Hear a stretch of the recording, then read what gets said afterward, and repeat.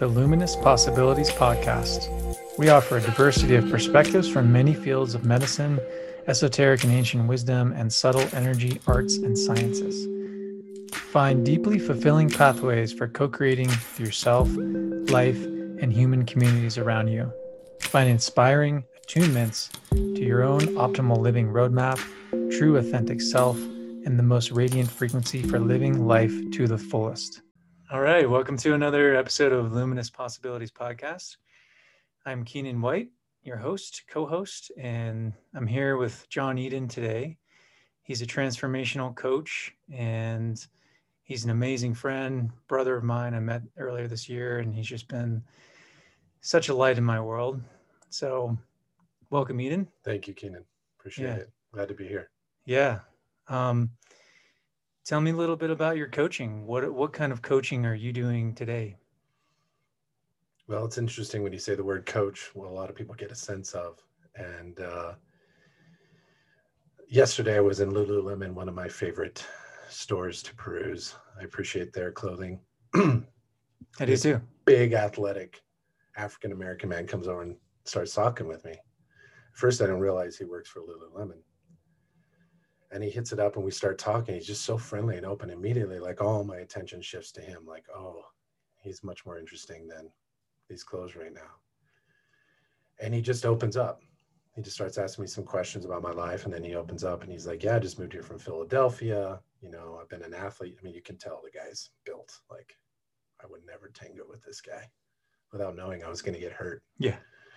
And just moved here from Philadelphia, and he's really excited to be in Denver, loves the weather. He's got 2 little kids, and he's really looking to create the kind of life that he didn't have and the life that he wants to give his kids. And he shared with me how he's like been told like tech is the thing to get into and he needs to get into tech, and he's jumping into it. But immediately, as soon as he said it, what I felt in his presence was he's doing what we all do in this learning journey. He's trying to find the thing that's going to make him successful, rather than knowing his thing within himself that he loves and that is his service that he came here to serve with, and letting that come forth and letting that bear fruit, and then offering that fruit to those who see it as tasty. And so he looks at me and he goes, you know, I didn't have a dad. I was the 7th child of my mom. And he goes, the only reason I'm not crazed or in jail is because I had good coaches. And I just smiled. And he looked at me and he goes, you're a coach, aren't you? I go, yes. He goes, you're a life coach, aren't you? And I go, yeah. I said, really, life is about change and about transformation. So in a fundamental sense, I am an agent of change, meaning that I'm here to allow and to learn how delicious change is. And that change only affects me negatively when I resist it. And I said, imagine, my friend, if you had had the dad you wanted, like Michael Jordan, and the coaches. And he just looked at me like, yes. So where's your coach now? Well, I'm the coach. Yeah. Well, where's your coach? Well, I don't have one. Why not? And I think that's, for me, what I'm here to do. I have a coach. I have a therapist. It's not because I'm broken. It's because I'm here on this planet intentionally to realize how frightened my whole system, this vehicle, is, being a byproduct of the collective. It is of change. Yeah, beautifully spoken. I mean, it's there's nothing more unchanging than change, and you know, being in this world, especially now with, you know, so much uncertainty and a tendency to fall into a lack of trust, of knowing where to go. Where are we going as a collective? Mm-hmm. You know, that's the collective picture. And then what happens, you know, where does everyone personally fit into that? And yeah, I mean, I find that's what a coach is really there for, is really somebody there to support you, guide you in some ways of ushering in like this kind of like higher path. I don't mean to say that as a better path, but it's a path with a higher vibration, Mm-hmm. you know, something aligned to what your true calling is. Mm-hmm. The kind of coaching I've been calling my coaching is telos coaching. Mm. And that word telos comes from Aristotle, and it means true aim. And so there's a hint of purpose in there, and it's like, well, what is your purpose? Mm. It's not necessarily software engineering or some fancy tech job that's going to align you to your purpose. I mean, maybe it will, but telos to me has a lot to do with character. Our purpose is really our being. It's our character, who we are from the inside out. So, yeah, I mean, if it seems that that's probably one of the greatest things that a coach can show you is like, who are you? What do you really want in this world? Yeah. And what's in your way? Yeah. And beyond want, I mean, we were just having this conversation earlier. I mean, this is another piece of it too. Like, there's this desire and there's this wanting and there's this longing, and we can have this desire and a wanting, a longing outside of us. Mm. But our the desire of desires is the belonging. It's the belonging to ourself. And really, I mean, a community, a collective, all of that. We're social creatures, but there's this belonging that we're after, that really is, I think, and like you had mentioned, connected to this larger design. Mm. And that it can be sometimes hard to see Yeah. by yourself. Yeah. Someone to be able to witness you outside of the context of your normal everyday life, and where you can just spit Mm. whatever you've been through and Mm. share and just be vulnerable, show up with your fears and all that stuff, and just have somebody to help you see. Yeah. Because it's a process. And when you recognize that change is a process, Mm-hmm. the apple, right, the tree rises from the ground to reach the sun, and then it forms the apple, drawing from the nutrients and the sun at the same time. It forms the apple, and the apple is this perfect expression of that desire of the tree to bear fruit, to reproduce itself, to be good, to be useful. And then that apple falls if it's not picked, because now it's as much as the tree is drawn to the sun, it's also drawn to the ground for that renewal process. So the apple falls, returns to the soil, breaks down, only to rise again. And when we see that life, so much existential crisis for me has been around that I am this body, and so my sole purpose is to get everything I can to keep this vehicle safe. How it looks, where it lives, what it drives, and how it's seen by other body minds. That was a fun adventure for the first 35 of my years. At 35, I hit a wall. I had achieved everything I wanted to achieve. I had all the things. I had the money. I had the status. I had a big audience and a huge opportunity to go big in these systems. But I saw their ceiling, and I realized to go big in them is to fully commit myself to their ceiling. And at that point, it became obvious to me, I'm terrified of change.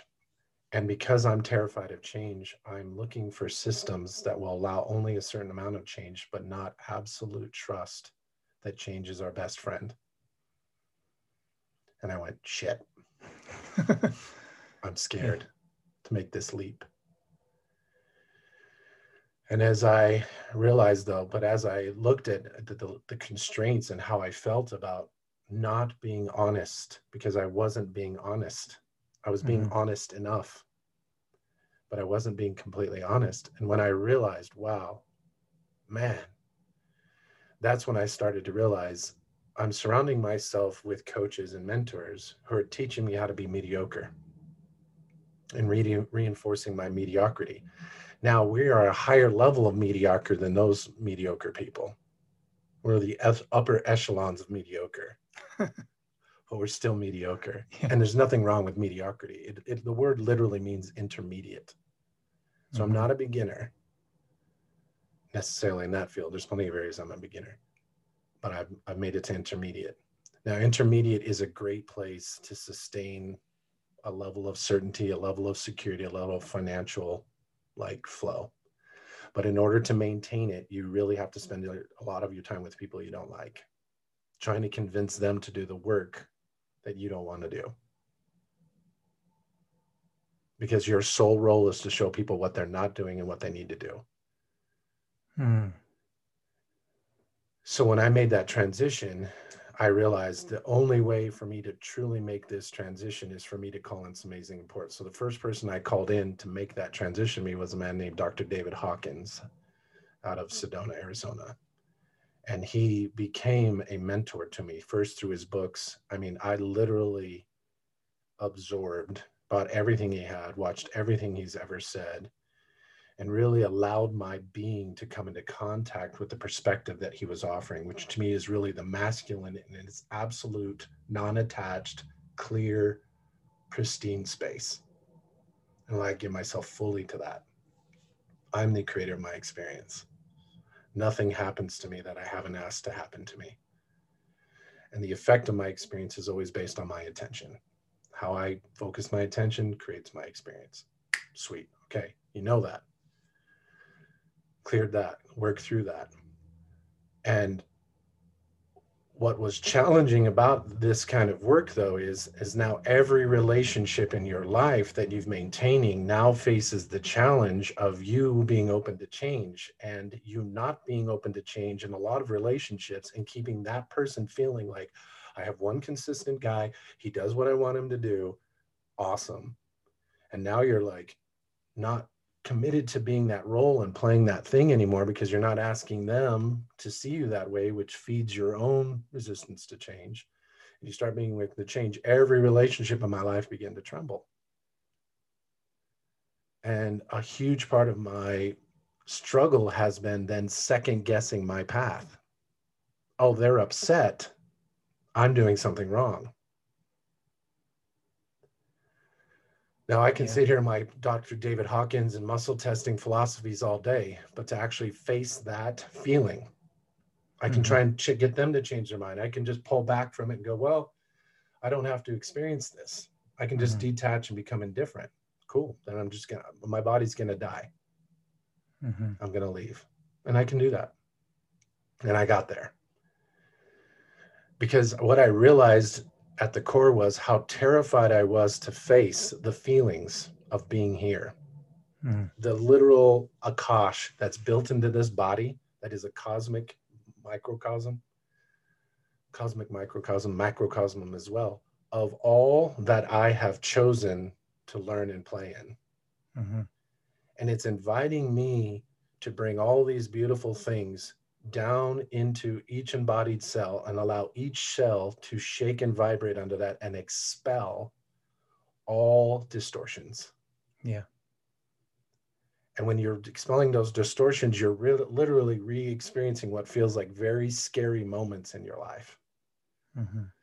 And so David Hawkins to me was like this perfect grandfather, father, enlightened father figure. But as I graduated that school, I moved to the School of the Feminine, and that's where the shit got that's where shit got scary for me.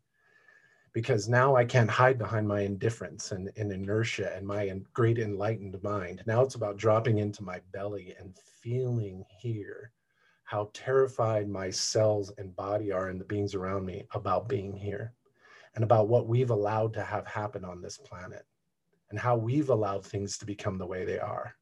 Yeah. I agree to let things come this way because of what I wanted to ignore. And so moving into this Mm-hmm. process of trust, I remember when my kids were born, you know, looking at it now, I wouldn't have gone the hospital gynecologist route. Not that I could tell my wife what to do at the time, but I would have taken my time and really honored her body and really honored the process and really found some people, because I met some people after my children were born, incredible midwives that told me these stories of how they hold the space and how the children are born and the way the children received and how much that's a big part of their early formation. That's a big imprint. Totally. And to me, what coaching does is you're calling in a midwife, you're calling in a grief walker, because part of you is going to die. Yeah, I love that terminology. It's really beautiful because I mean, in some ways, when we're able to have that moment where we do release something and we finally break through, and there's this, it could be an insight or it's just this moment where we just fucking cry. And it's like, what is setting the precedence of that? And to me, it's always felt like it's the moment where we're actually at a capacity to hold that for ourselves. And part of it also is that someone else is maybe there as well.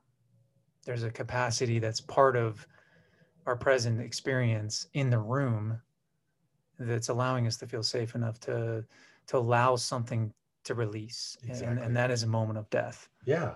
And think about the way that there's a great guy out there named Jenkins. He wrote the book called Grief Walker, and there was a documentary done on him. I got to hang out with him a few times. And he talks about the death process. He said the thing that he struggles with the most is that he won't be able to give his children a good death. Mm. Yeah, tell me more. What does he say about that? The level of care and attention that he brings. So he was in it for 30 years, and he just saw the distortions in the process, how we remove the union. Yeah, and this is part of this picture of trust that we're more or less, pointing to, and I think is a really big part of this conversation today is this radical sense of trust, Mm-hmm. and what is that? And um, yeah, so what are the things that we've really put in place that don't allow us the proper rite of passage, Yeah, we go so into fast, right? So grandma's going to die, so she goes into hospice and she's in this room, and it's not that there aren't great people there caring for her and all that stuff, but imagine the honor, imagine the exquisiteness that we could give those that are making that transition. Imagine the care and the tension and the kind of questions we could ask them. One of the best things he says is, if you're dying, the best thing you can do for those around you is tell them what you're giving your attention to. And he hmm, said, and if you're around someone who's dying, the best thing you can do for them is ask them, what are you giving your attention to? What matters to you now? And he talks about it's one of the most beautiful transitions, and we're so afraid to make it because it's such the core of our fear of change. It's the ultimate thing that we think we're going to lose our existence when the body dies. That's how thoroughly we have forgotten what we are. That's how free we are to create an experience where we go in knowing I'm going to fully forget that I'm immortal. And I'm going to have the experience of being mortal, and I'm going to experience the idea that when this body dies, I'm gone. it seems to me that this is probably one of the most challenging things about being a human. Yeah, I don't know of we anything just more. we just forget. Yeah. And then thinking about losing someone, a friend like you, right? And then you think about your parents, and if you have children, you think about your children, and it's like, and your mind just meditates on this idea that they're going to disappear and I'm going to lose my union with them. Or I hope they Mm, die because I hate my union with them. It can go either way, true. but both are a lie. And it's a great thing to just be like, we're immortal, and just, it's another thing to face your mortality and allow your mortality to make contact with your mortality. And the bridge to that is in feeling. Yeah, and there's another thought. It makes me think about this other piece about, because this is a very kind of like Piscean topic to me as an astrologer. Hmm. It's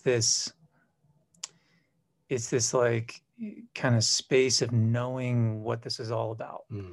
That we're really in this dream, Mm-hmm. and it whatever happens here doesn't really matter, and there's this kind of magic to everything. But in that, identification with reality as beyond the human life, beyond the body mind, there can be this magical thinking, and there's this beauty, and there's this knowing, and there's this kind of ineffable, like maybe trust of, what's beyond. Yet, is there really a trust of the maybe all capital trust, the trust of all of it? Because there can be this kind of like ghost like energy Mm-hmm.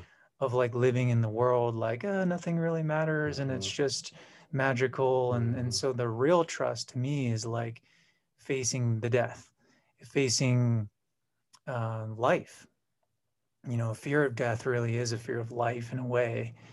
And because if we have a moment of dying and we finally reach our deathbed, and we have that moment, like all is going to leave, you know, the thing that I feel like would run through my mind is like, how did I live?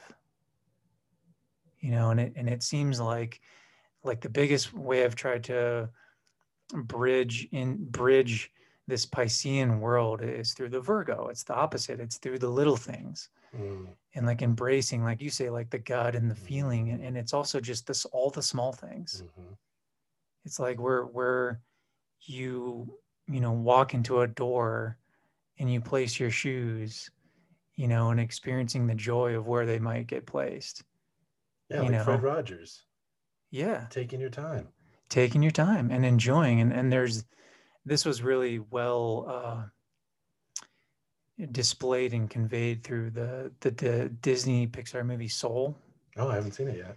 And it was really, I don't want to give too much away, but there's this moment that they really convey about life, Mm, you know, because it's this character that dies and he goes into the other world, and he's his soul, and he loses his human body, and he's like, I gotta go back, I gotta be this musician.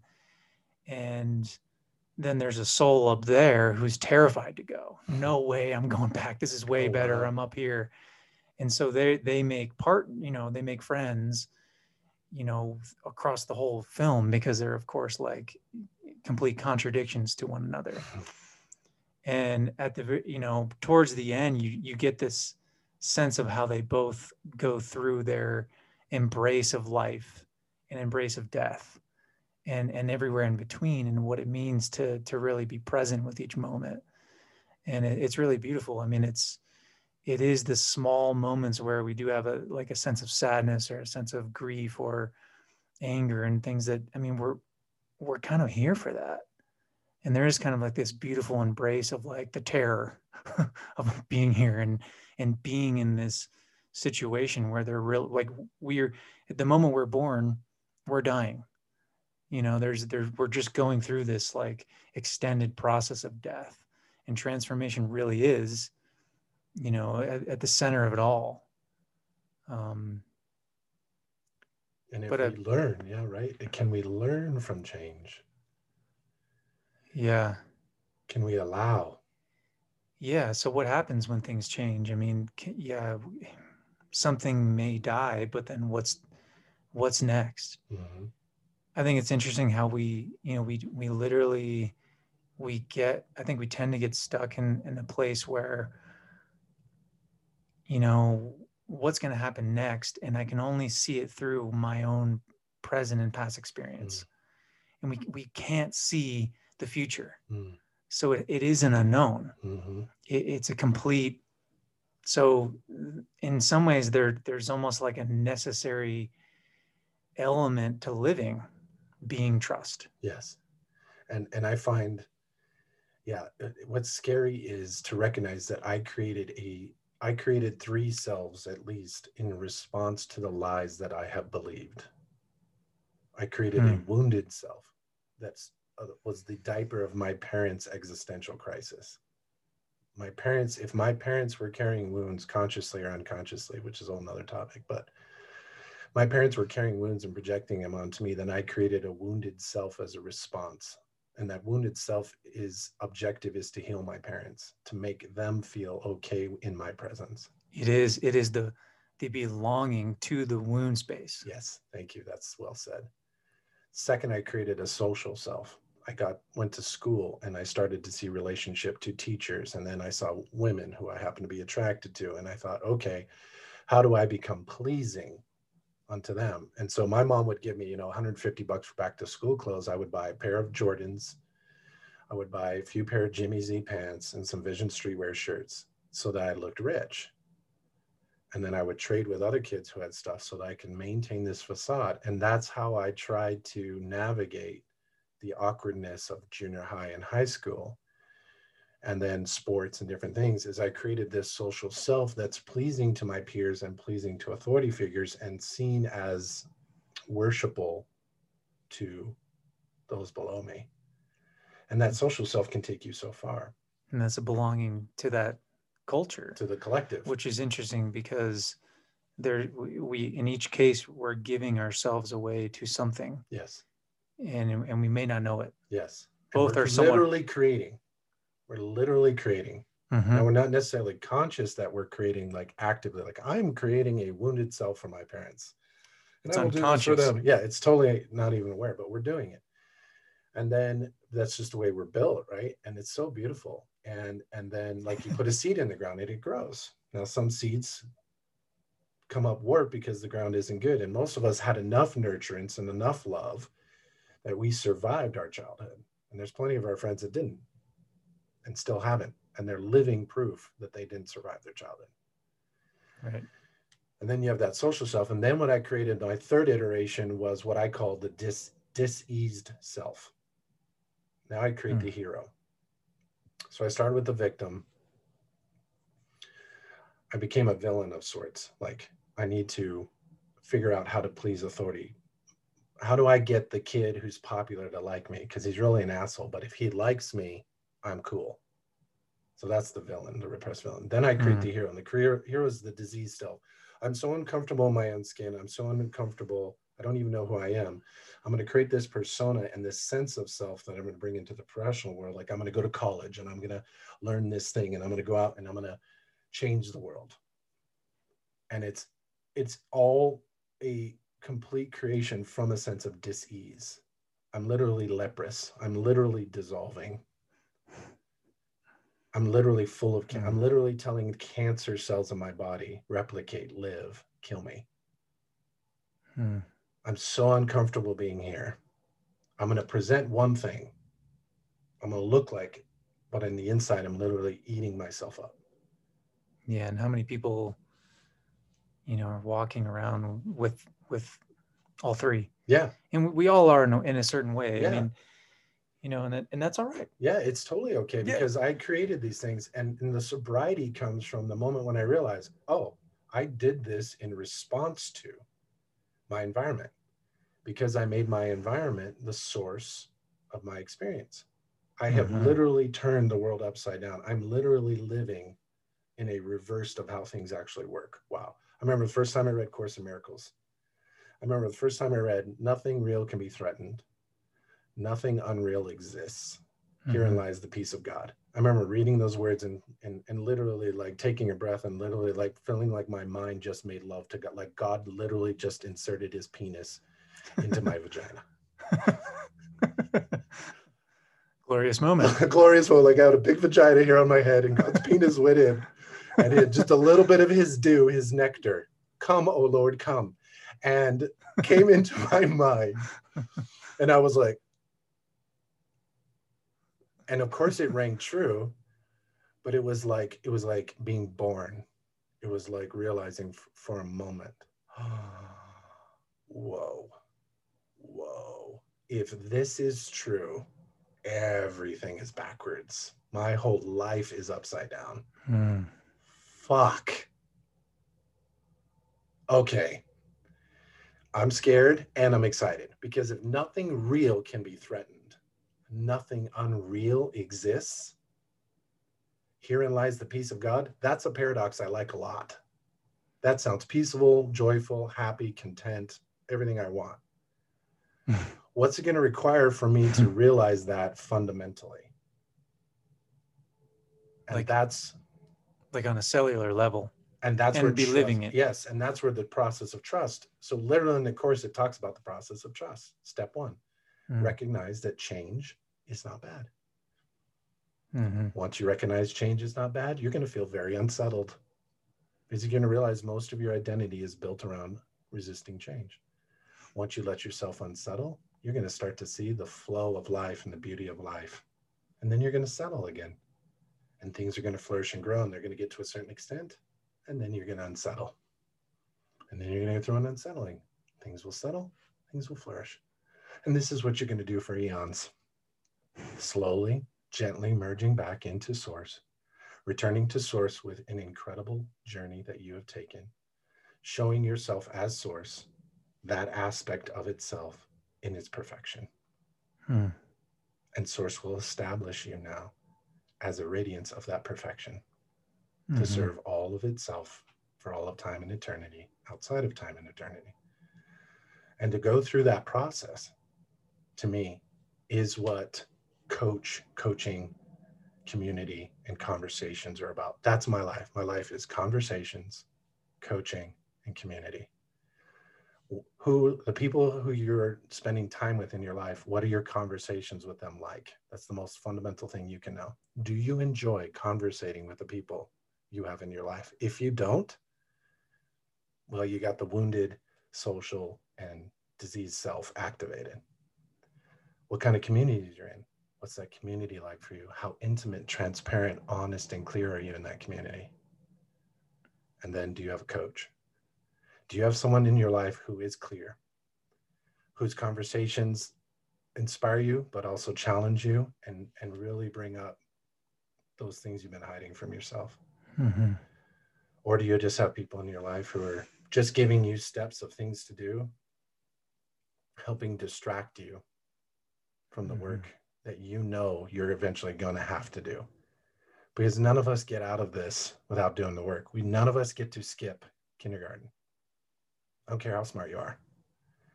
None of us get to skip any of this. And so for me, the process of trust, recognizing that I can trust each moment, comes in noticing when there's a moment when I believe there's something I can't trust and getting honest about that. Saying, okay, I'm having the experience right now that you guys are untrustable, that something bad's about to happen. And I'm going to first and foremost, just acknowledge that in myself. I'm not asking you to change or be different. I'm just going to say, here's what I am experiencing right now. And to me, what I'm doing is I'm honoring my experience first and recognizing I'm disturbed. And because I'm safe enough to notice that I'm disturbed, I can trust that in being transparent and honest with myself, that I'm helping change be facilitated right now in a graceful and gentle way for me. And as I master that for myself, my service, my coaching then becomes offering that same process to the one in front of me so that they can integrate it and move along themselves. Mm-hmm. Yeah. Yeah, it's really nice. Yeah, I mean, it's your way of words. It's beautiful. Well, thank you. Shakespeare has been, and Been a big Emerson part. and all of these guys have been great mentors in my life, Mm-hmm. especially since 35. That's really where I picked up great books and the poets and the philosophers, Socrates. I mean, I remember reading their stuff and just being like, why wasn't I taught this as a kid? Man.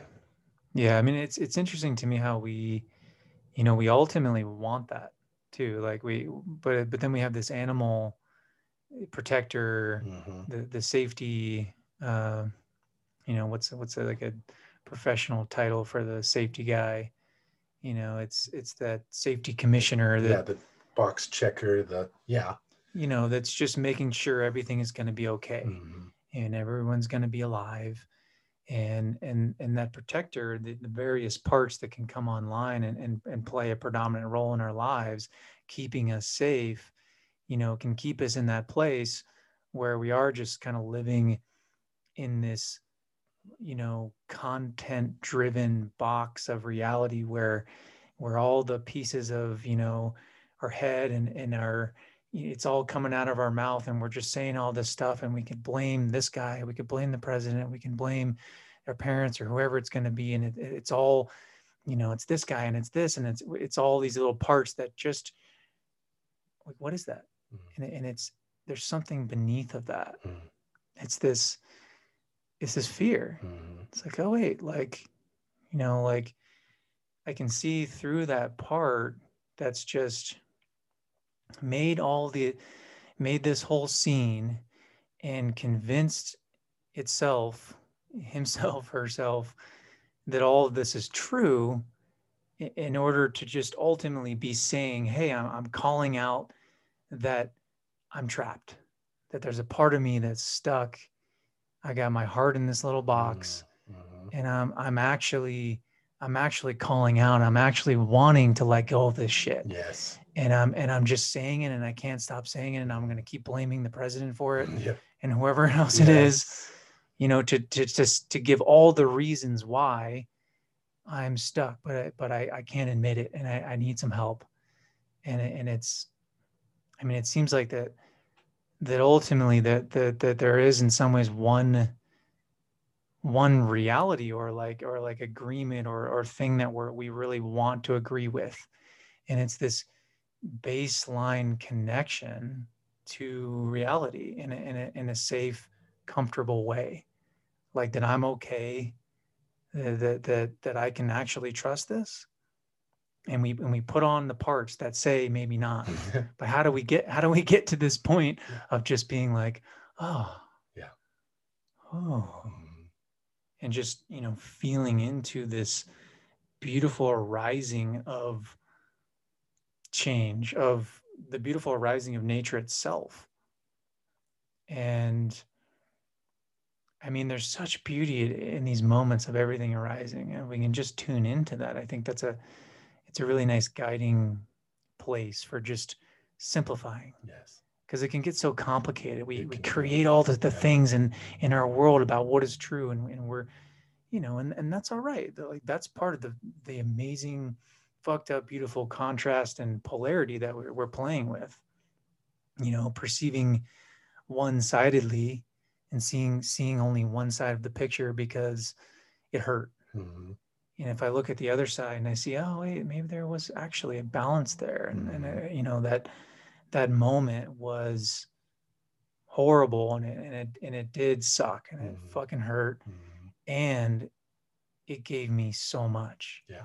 And I think, like, you touched on that before, that moment where we turn into the learning, like, and maybe it's another. I mean, I guess I could pull in the part about, the dying as well. Like, what is meaningfully to you now? Is that the question? What is Yeah. most meaningful to you right now? What do you love to give your attention to? What do you love to give your attention to? And how, and in giving your attention to it, what kind of attention are you giving to each moment? Those questions Yeah. really help you see that your attention is the creator of experience. Yeah, that perception, that way you're perceiving. And I mean, that's the thing. I think sometimes we place the emphasis, the perception, the attention on the thing that hurt, and we can go into the victim, or we can place the attention on the Jordans because we want to fit in, and it's just, it's ultimately, there's something behind it all. Yeah, our desire Right? for love. I wanted to That. see, I wanted my peers to look at me and love me. And it seemed the only way I could do that in the construct that we had agreed to was if I looked a certain way, if I played a sport a certain way, if I was seen a certain way. So that to me invited me to play and create a self in which I would get there. It's not about not getting it. When I became it, my senior year in high school, I finally became, I had the hottest girl in high school who came to me, wanted to date me. Volleyball exploded, and I was a captain of the volleyball team, like in the sense of it was a club team, but we were like leading. Mm-hmm. Go for And it. um, there I was. I had massive respect of the jocks.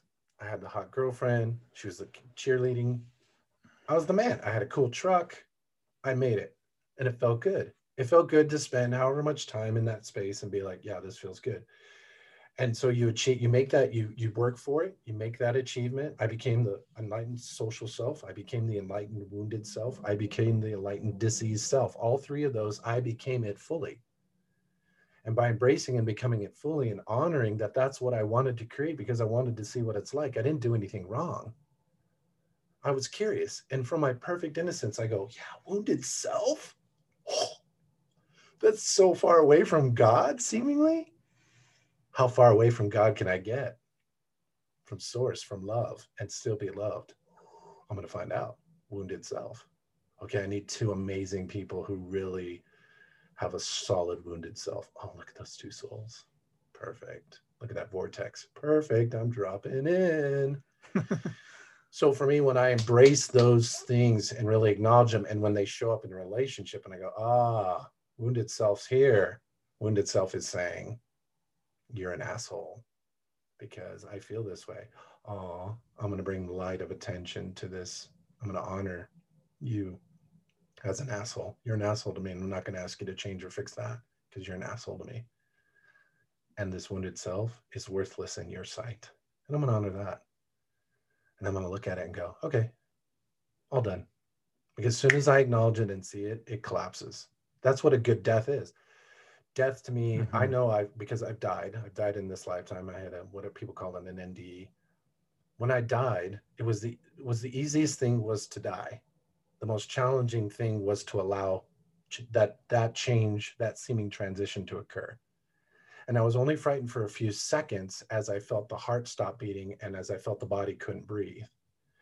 But as I realized there was nothing I could do about that and I just relaxed, it was wonderful. What was hard was I was putting my attention on the body saying, oh shit, I'm losing my experience. But as soon as the body stopped breathing and the mind stopped doing it, all of a sudden I'm still in that delicious attention, but now there's no body. The body's out of my attention and I'm still the same aware being, but there's a whole huge expansive awareness. Now I'm aware of everything all around me all at once. And I Mm-hmm. was like, and my friends appeared to me in my dream, ancestors, masters, and they were rolling. They were like, oh, you pulled off the greatest joke of all time on yourself. Well done. Have you had enough? Yeah, you're not done. You're going back. Okay, have fun. Mm. Do the work. You're only having this experience because you're so afraid to do the work because you believe the work is only going to prove that you're worthless. And there's so much shame built into that body of yours. And all that shame wants is your Fred Rogers, Matt Kahn, Julia Child, Big Bird, Snuffleupagus, Elmo kind of attention. It's a little kid in you that is so powerful.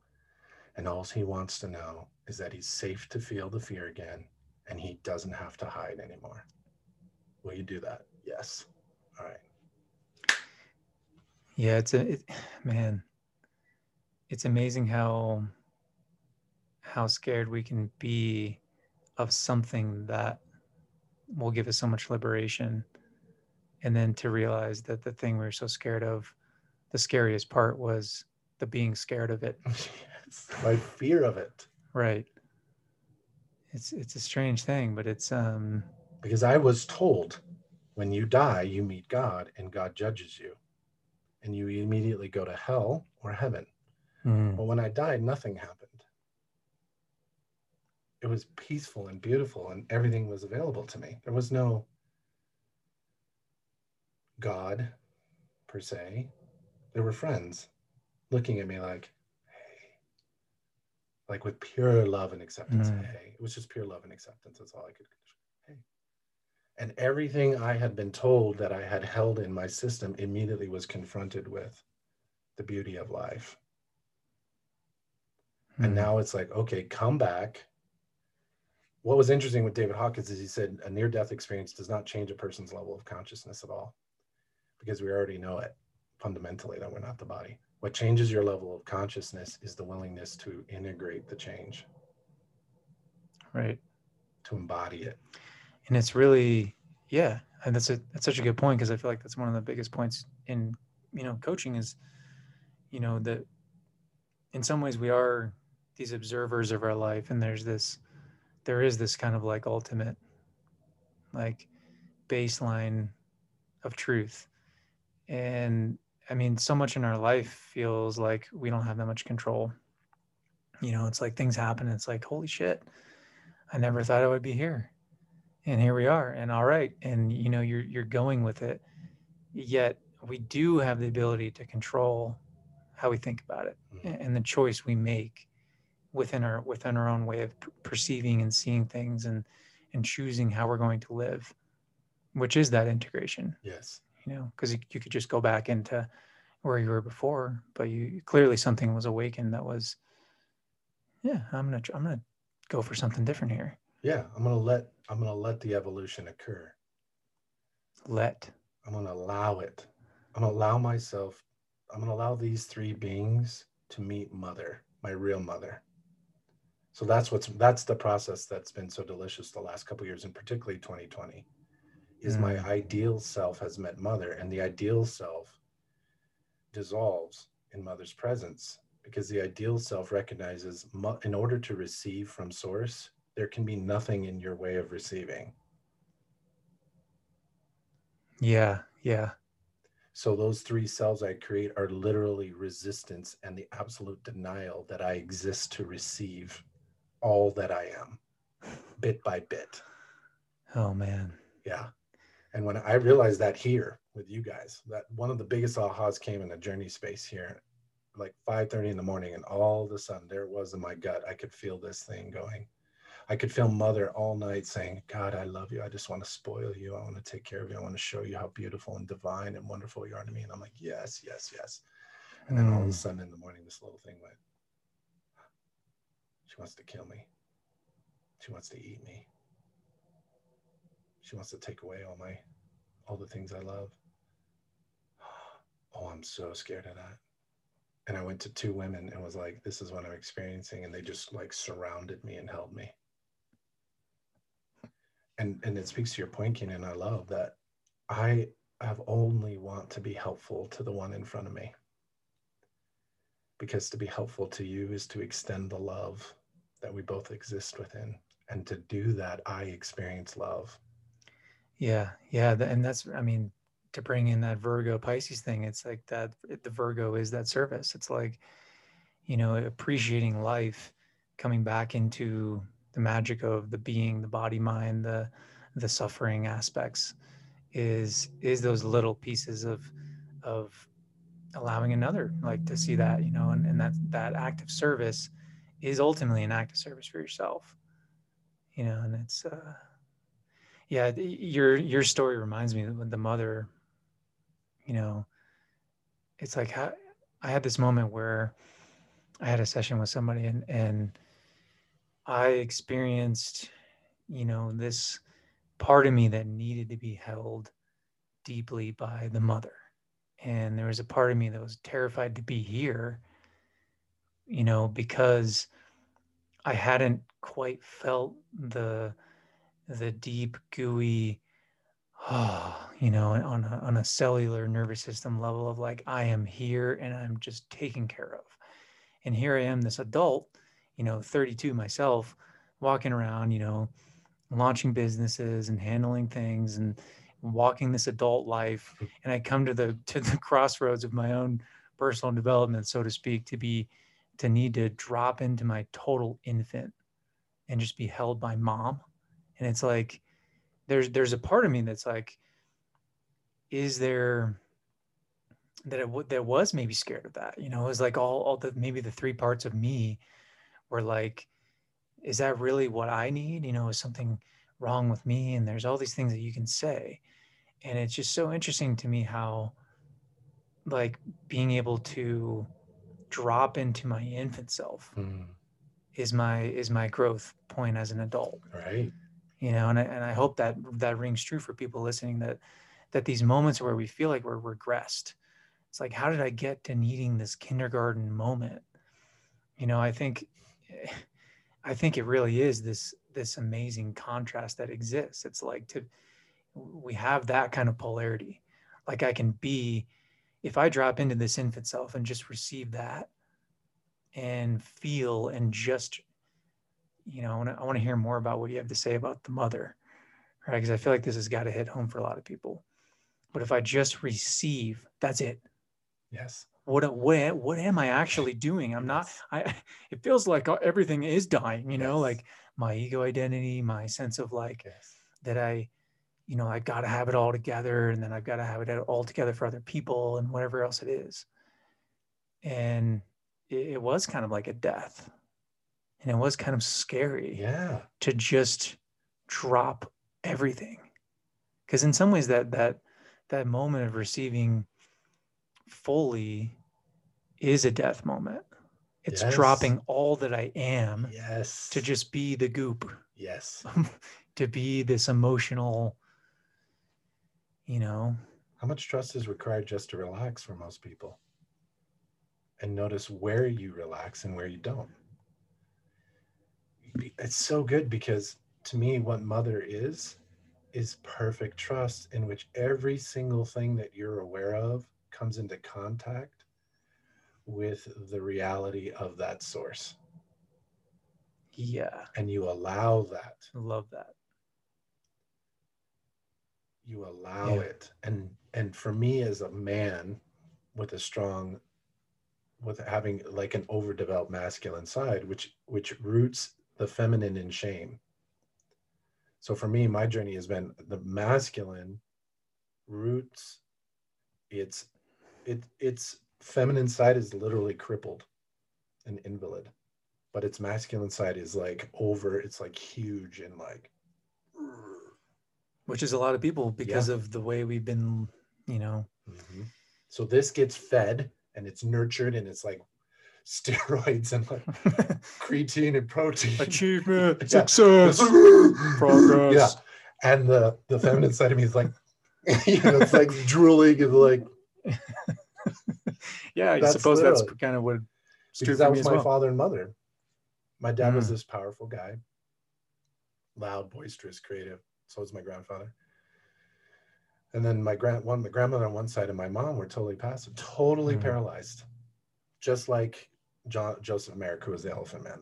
That to me was like the mirror, where you could have a lifetime where you literally manifest that physically, but it lives in all of us in an emotional way, and it's fully paralyzed. And I remember David Hawkins telling me this story that he had the largest clinic in New York. And the main thing, his main cure was get people off sugar for 24 hours, and most Wow. of their psychosis would clear up. Wow. Yeah. He was like, it was that simple. I'd tell them, before you come in, you have to be off sugar for 24 hours, and most of their problems would go away because they were addicted to overstimulating the wrong things. Huh. And I wonder, I mean, there's also that kind of like component of sweetness. Mm-hmm. I mean, you're just, I crave the sweetness. I crave the nourishment that ultimately is something we can experience with, well, I mean, ourselves, but also another person. Yes. And that has a lot to do with the feminine, because for me, like, my relationships to sweets has totally radically changed the more that I have allowed myself to receive what mother is in myself. Mm. Like the craving for sugar goes away, not because there's something in me that is now satiated that wasn't.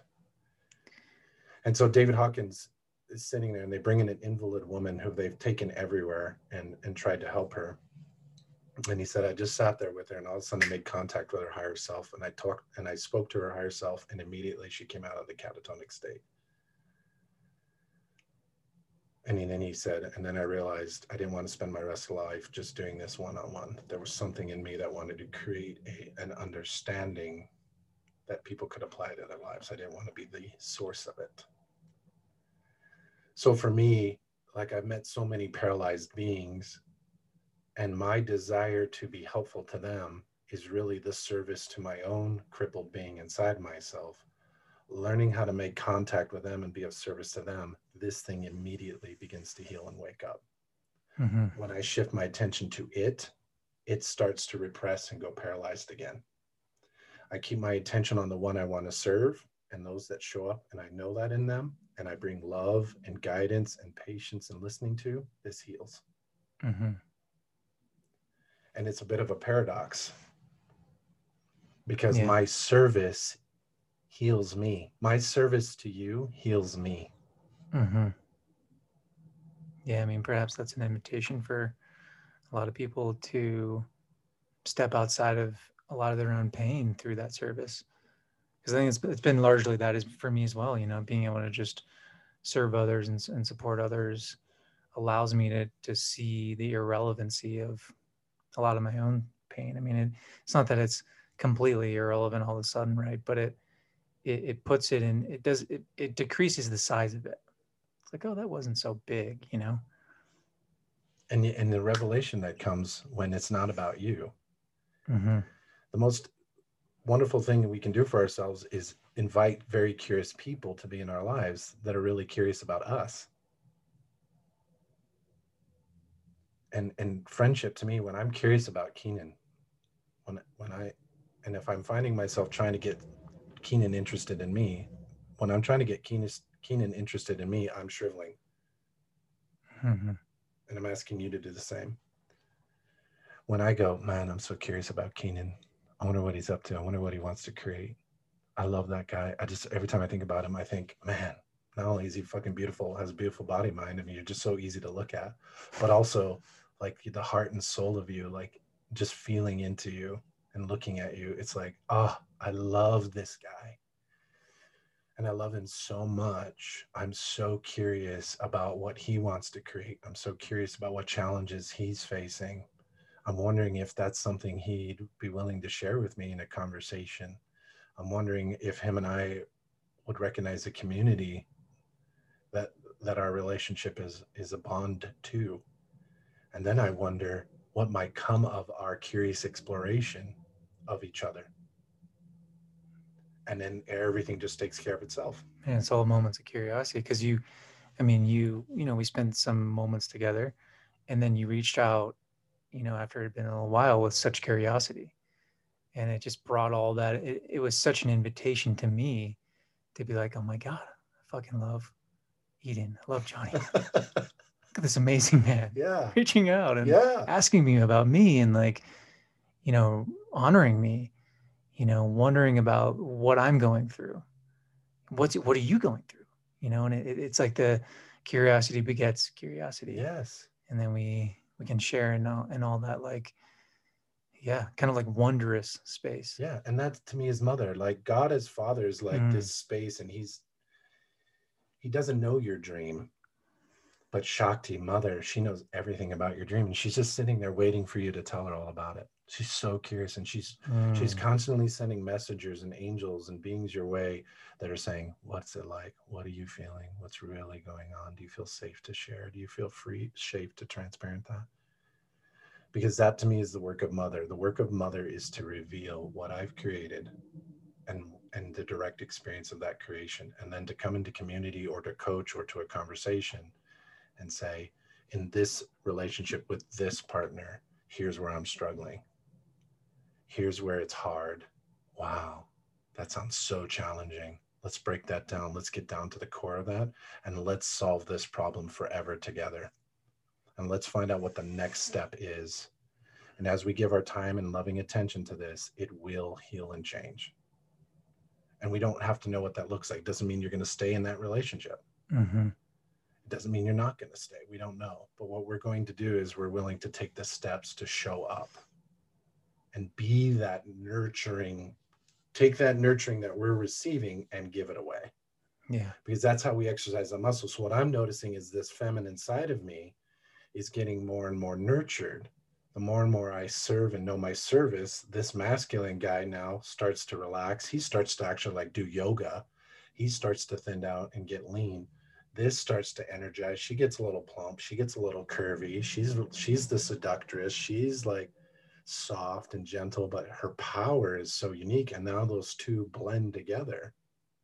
And this is a process. I'm not speaking from the perfection of it yet, but that's my heart's desire. And not that there's some ideal perfection where you arrive. I think for eternity, we'll constantly, day by day, moment by moment, gently dissolving into source more and more and more. But as we do that, it's like our fundamental qualities then blend more and more and more. And then we radiate more and more and more of that source of light. Yeah. And we have more enriching experiences, which causes us to relax, which causes us to release, which causes us to relax, which causes us to release, which causes us to relax. We All have, because the process is already built into the system. You trust the process, you evolve beautifully and wonderfully. When you don't trust the process, it's a fucking nightmare. yeah. I mean, you have ultimate resource. Yes. You've resourced Yes. into source. Yes. Yeah. And that's what word husband means. Resource. Ah. Well, yeah. I mean, you mentioned the mother piece. What about the father? Yeah, the I mean, father you've to me mentioned is the father as well. father. I mean, I experienced the most beautiful father experience I've experienced was with my grandmother, because she always looked at me with this pure love. And all she ever asked me is, "Are you happy?" Ah. Uh, I talked to her a couple days before she passed, and when she transitioned, she transitioned really quick at 88. And a couple days before she passed, I called her, and she sounded different. She sounded really tired. And she said, "Grasshopper," that's what she called me from Kung Fu. Nice. She said I look like David Carradine. And she said, grasshopper. I said, yeah, one more. She said, are you happy? And I was like, I'm working on it. That's all I want for you, sweetie. I just want you to be happy. And it was such an easy relationship with her. Mm. And that to me is the masculine. It's that pillar. It's that ability. I know I'm in my masculine in a holistic way when I'm sitting someone that's having a really hard time, whether it's an intimate relationship or a client, and I'm able to hear and bring it all in. And that masculine in me is just totally present to it, and seeing through their dreams, seeing through their story, seeing the radiance and the splendor of what they really are. And the masculine's attention is, I know what you are. I know what is really going on. And all of this will not hypnotize me into reacting and trying to take away from you your dream. Yeah, it's that solid, stable, pure knowing of the truth of who you really are. And To me, and yeah, like holding that yeah, through whatever chaos through is whatever. going. And if you start to waver and start to freak out, that's when you go, okay, I'm not able to hold this for you right now. Right. Something really good's coming up for me. Do you feel you could hold some space for me? Especially in the intimate, I don't do that with clients because it doesn't happen, because it's a different role. But in intimate relationships, hey, whoa, you just touched something really good, and I'm wavering right now. Yeah. Do we need to take a break? Would that be wise? Or do you feel you can hold some space that I can acknowledge some things in me right now? And then they move into that masculine space. Nice. And what I find is, as I let that masculine space just hear it, and I stay consciously aware of, you are beautiful, you are radiant, you are free, you are sovereign creator. Nothing you say is going, I'm not going to take the bait and think that I'm here to fix or change or react to what you're saying. I'm here to just witness it. Then mother activates in me, and mother goes, oh, honey, I see you. Here's what I see. This is what this sounds like. And then the person has that catharsis. They cry, they laugh. And then you'll watch them. They'll just forget it. They'll forget it. They're like, okay, I'm going to go. And you're like, what? It's a miracle. I didn't do anything. I stayed true. I just stayed true. I can hear anything and not be affected. And I can allow mother to respond. Yeah. I don't have to know what to say. I don't have to know what to do. I trust that this moment is perfectly contained in perfect, sacred source space. And so I'm going to honor that and allow whatever arises to make contact with that. And I am its channel, its medium. Now, the practice is abiding in that. And the only reason I'm not abiding in that is because when I trigger, when I get upset, I don't acknowledge it. I fake it.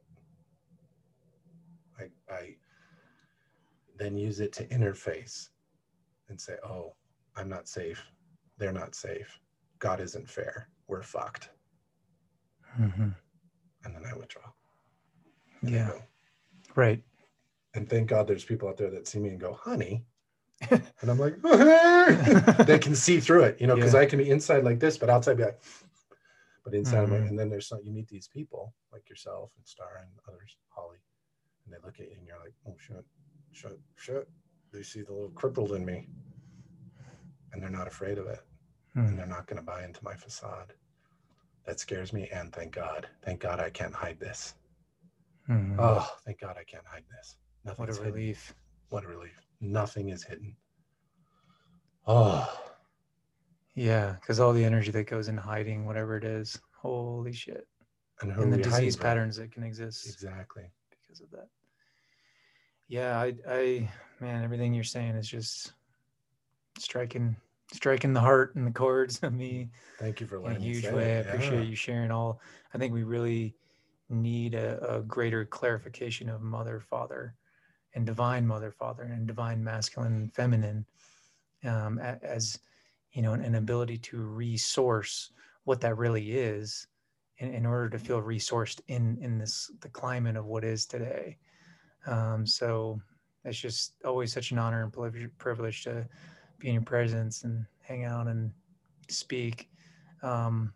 Is there anything that you would like to finish with before we wrap things up? I'd just like to offer maybe a couple practical things for anyone who's listened to this and be like, how can I apply? I like what you said. How can I apply it? The most powerful thing you can do is get into community. Find it, call in a Yeah. community, and be willing to get into communities and find out if it works for you or not by being your authentic self. Because true community can handle you. If you find your tribe, they can handle you. They can see through your bullshit and hold you. Yeah. And There'll there's, be a and there's place. not, there's not a part of you that's going to be, you know, rejected, put off. They're going to come back, love you, be there for you. Yes. And the people I give my time and attention to, all of them I've met in community and in the journey community. Mm-hmm. 2, get a coach. And if you're trying to be a coach, get a coach. Like, well, I want to create a commercial someday. I'm gonna put it on television where a guy's like sitting down with his friends and he's like, yeah, I'm having all these issues with my wife. And they're like, well, what does your therapist have to say? I don't have a therapist. Well, what does your coach have to say? I don't have a coach. Well, why are you bringing this to me? Yeah. This isn't what I want to have. I'm not your therapist. I'm not your coach. Mm. Why don't you have one? Get a coach, get a therapist. Why Yeah. don't you have For one? real. It's so Why are we helpful. asking our friends and family members to do this shit And our for us? partners. Exactly. Too much we put on our partners' plates around that. So get a coach. Yeah. I've got a coach. It's awesome. And then notice your conversations. Notice the conversations you're having with the thoughts that are the first thoughts you have in the morning are the most important ones to notice. Because we're literally channeling the thoughts, and ideas don't leave their source. So if you're rooting yourself in the morning in fearful thoughts, you're literally spending the rest of your day as a channel of fear-based thoughts. And that sucks for you. And it Yeah. sucks for all of us because you're literally not playing your role. Yeah. Catch them. Catch them. You don't need to cast them out, but Just be aware. recognize and go, hey, I know what you are. I know what this thought is. I'm not entertaining it. What I find is that if you disidentify with it and then you bring your awareness into your body, because usually you're having those thoughts to show you some feeling. Yes. So, okay, this is running again. Yes. Interesting. Yes. Got my awareness. Oh, Yes. that's not me. That's It's not not me. really the true me. Yes. What am I feeling right now? Yes. And what's a thought right now that I'd like to think? Because if you don't replace it, you're just leaving an empty space. Keep your house clean and then keep your house full of the kind of thoughts. So Yeah. what's the one thought I can think right now that in thinking it, everything gets easier and some things become unnecessary? That kind of question now, what So you're good. invoking is a thought that comes in that's so full of energy and life and vitality, is so aligned with your purpose that now you're turned on and you just go into your day. And Richard Dawkins would probably say that one of the highest vibrations we can really go towards is gratitude. Absolutely. So if your thought can take you to a moment of gratitude, then you have the frequency of gratitude and the powerful thought. Yes. And miracles happen in your practice. So by practicing receiving, by practicing giving what you're receiving, miracles become a way of life. So conversation, community, coach, it's the best thing you can do for yourself is be aware of those things and to really allow yourself to receive the nurturance from the unity that we all are for your own ability to nurture would be, and hopefully that's practical and useful enough that people that are listening to this feel like they can apply that to their life right now. What's one thought I can think right now that in holding it in my mind, everything becomes easier and some things now become unnecessary. Right. I love that. Any question that can create coherence in your mind is a beautiful question.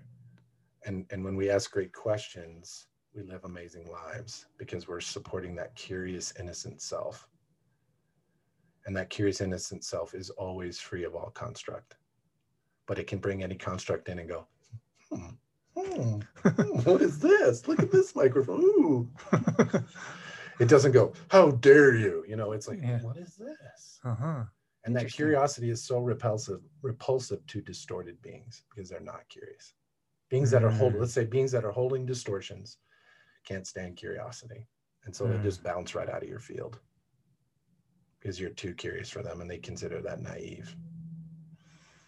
But that curious part is on the other side is that sage. Exactly. I know that I don't know, but I wonder what this is to me now. Is this an ice cream cone? Is this charcoal flavor? No. It's just foam. Yeah. Worth a try anyway. Worth a try. Yeah, I learned. I discovered. Oh. Mm-hmm. Yeah. Beautiful, Eidon. Thank you. Yeah. Thanks for letting me be with you, Keenan, as always. Yeah. We'll have you back again. I'm sure there's so much in this one. It's been a joy. Yeah. My pleasure.